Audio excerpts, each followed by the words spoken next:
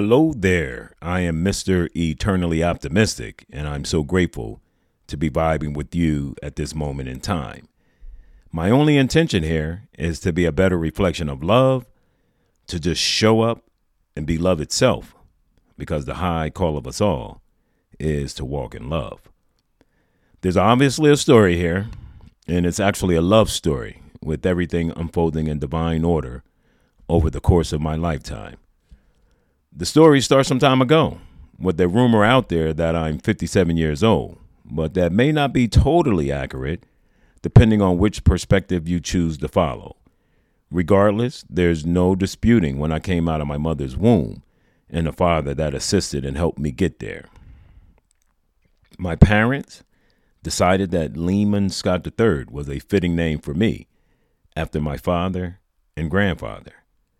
Of all the places in the world I could have made my grand entrance, New Brunswick, New Jersey holds that distinction. Being born into a working class family with a huge extended family helped shape my core ego identity. I was the middle child with an older sister and younger brother until my second sister altered that dynamic 11 years later. Midway through my childhood, we moved to Somerset, New Jersey, which was basically right next door, but nonetheless seen as an improvement, especially considering my parents had just purchased their first house.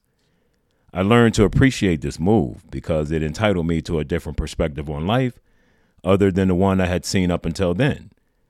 Fast forward to the ripe age of 18, after graduating from high school, I joined the United States Army, where I made stops in Fort Knox, Kentucky, and Fort Lee, Virginia for training, before heading to Neubrück, Germany for 3 years, then eventually finishing out my term in Fort Hood, Texas. I'm so grateful for all of the people that I met from all over the world throughout that journey. Although I may have possibly been indoctrinated by the Pledge of Allegiance, I'm pretty sure the college fund was the reason I enlisted. But I do feel fortunate and proud to have served my country, though. Despite my intentions to pursue a degree with my military benefits, I hadn't actually applied to any schools prior to my discharge, though.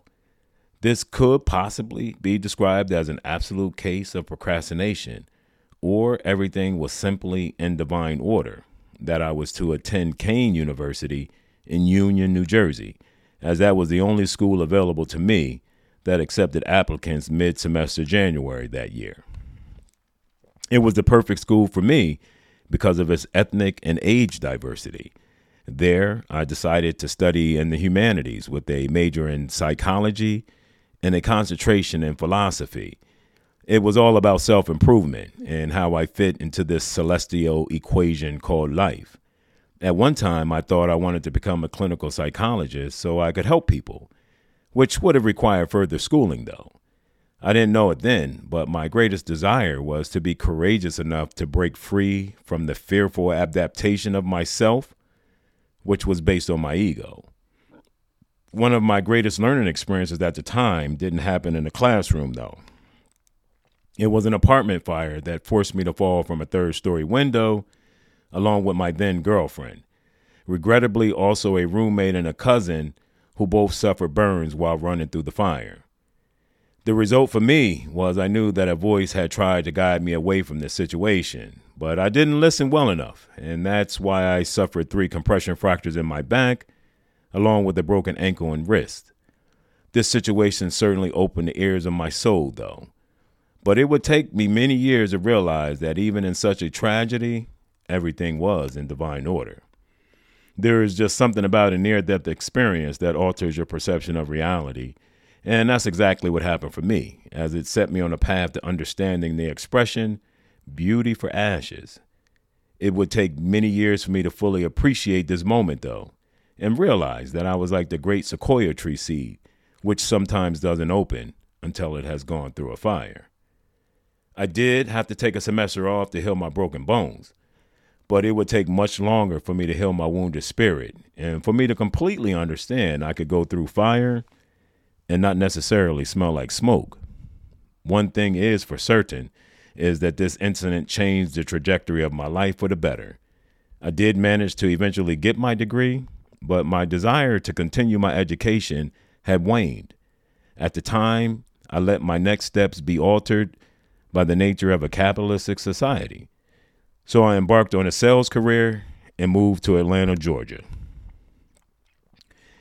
At this point in my journey, I'm in my early 30s, working as a sales supervisor in a call center when I was confronted with the task of motivating my sales team. The problem was that they didn't believe that they could sell the prospects that they were given. And I believed that too partially, as I was just in their shoes recently and understood how the data worked. Regardless, my job was to motivate the team, and I took that role very seriously. And when I look back on it now, the thing I like most about that job. So the night before, I was thinking about how I could get my team motivated despite their doom and gloom attitude. And after some deep reflection, meditation, and praying, I just felt like I was being asked if I could be optimistic. It was that guiding voice I had come to know all too well by now. And in the midst of this newfound comfort, I blurted out, I'll just be Mr. Optimistic. And right there is where I guess I was created. The next day, I told my team that I had changed my name and that they couldn't call me Lehman and that they should call me Mr. Optimistic for the day. And I was going to write a book and that I was going on the Oprah Winfrey Show. Well, despite the loftiness of it all, they bought it and we had an amazing sales day, despite the circumstances. Upper management even recognized us for our efforts on the day. It would still take some time, over 20 years, but before I would fully evolve, but I was clearly on my way to becoming. Originally, I wanted to start a website or a toolbar under the name Mr. Optimistic, but it never fully materialized. But being a stay-at-home dad did. 4 kids later, and a cross-country move to Bellevue, Washington, which was prompted by my wife joining Amazon's headquarters, where she set out to break down barriers for women in corporate leadership. It had always been a team game for my wife and I, and this is how it worked for us and our family. Through all the diaper changes, school concerts, and sporting events, I never lost sight of Mr. Optimistic and clung to the idea of sharing my thoughts with others, although not yet fully realizing everything would be in divine order. Another goal I had since college was writing a book, and after reading many children's books over the years, I decided to write one of my own. The inspiration came while walking my daughter home from school when she picked up a dandelion and blew on it. And in that moment, a true father-daughter connection occurred. I just watched an Oprah Winfrey Show, which had some lady talking about chicory roots, which was in the same family as a dandelion. And they had the same benefits, like how it was edible from top to bottom, and it was full of vitamins, and it cleanses your liver, and you can even make dandelion wine and tea. Additionally, I had been inspired listening to Eckhart Tolle talking about his book, A New Earth, which was about the true life force that was in all living things.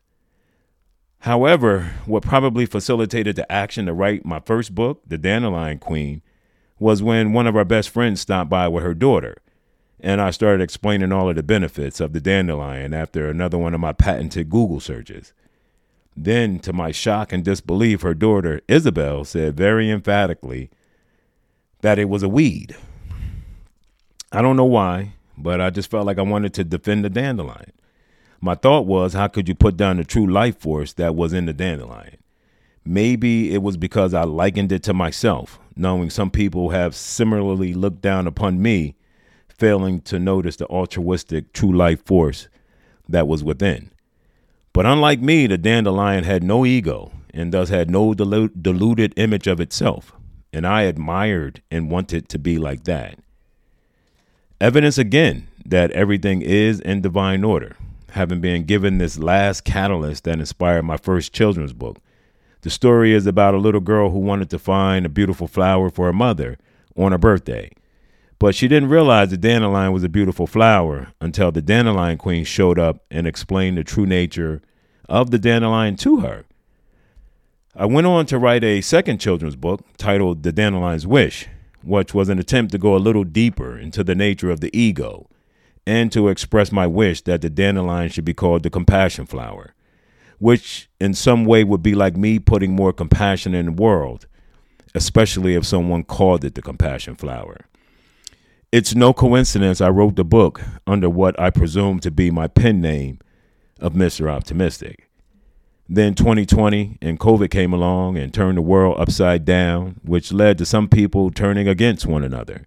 All of the dissension, discord, and disdain was truly unbearable. While difficult, I clung to the belief that I had held for a very long time, that the high call of us all is to walk in love. And love was defined by 1 Corinthians 13:4. Love is patient, love is kind, it gives and forgives, and so much more. While I wouldn't say I'm a religious person, if asked what I follow, that in a microcosm would be it. If love is the fuel for all of our actions, works, and ultimately our souls, then gratitude is the glue that holds everything together in the chaos, uncertainty, and ebbs and flow of life. It wasn't until I learned to be grateful that I was able to grow exponentially. I started taking what I would call my 20-minute walks of gratitude. And by finding something or thinking about being finding something to be grateful about, or just being gratitude itself. Eventually, I felt like I was being guided to start the One Love United Foundation to share and spread a simple message to just show up and be love, which again is the true high call of us all. I recognize that is easier said than done, as it's complicated by the human condition, the egoic nature, because of its need to separate, label, and judge, and much more. I developed a pretty good understanding of this from all of the self-help books I've read over the years.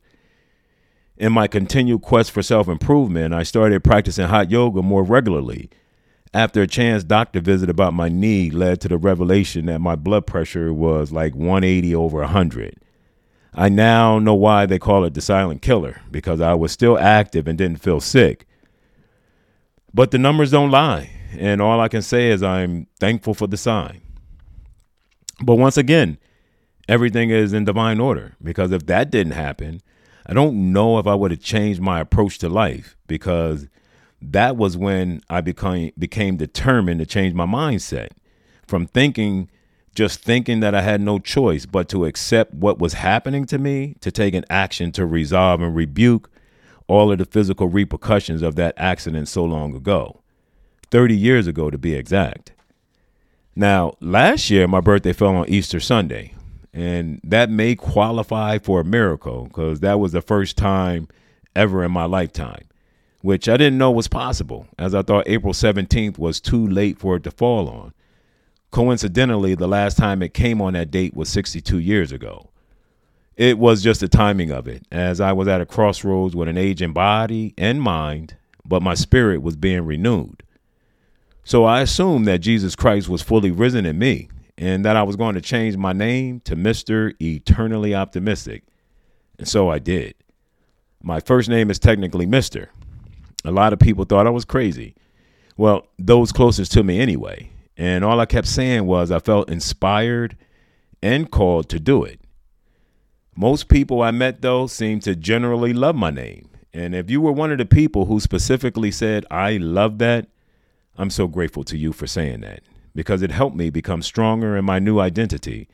And that's the beauty of it. Most people recognize that same part of themselves in that moment, that divine spark that is in us all. When I first thought of starting the One Love United Foundation, a good friend of mine said to me that I should start a podcast. It may as well have been a whisper, because it actually took some time for me to remember him even saying it. It was actually after a happenstance encounter with someone in South Beach, Miami. I had just gotten my license changed and was eager to show off my new name when they suggested I start a podcast, which, again, I didn't pay much attention to. Now, fast forward about 6 months, and it's the first day of spring. I was golfing with my son Bryce, and we got paired with another twosome.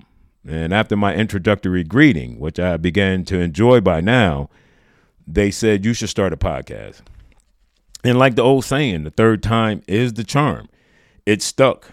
Once again, I know everything is always in divine order. I'd recently finished listening to A Course in Miracles, the Audible book. And I now knew this was how I was supposed to show up and be of service to others. when I got home from golf and I told my wife, I'm pretty sure I'm supposed to start a podcast, and the wheels were set in motion.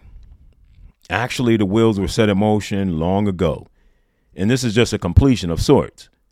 I remember thinking back to my college days that I would take money but never wanted fame, and I tried my best to live quietly in the background where I could go unnoticed. The problem there is it was a fear-based mentality, and my ego was content with that from its past conditioning.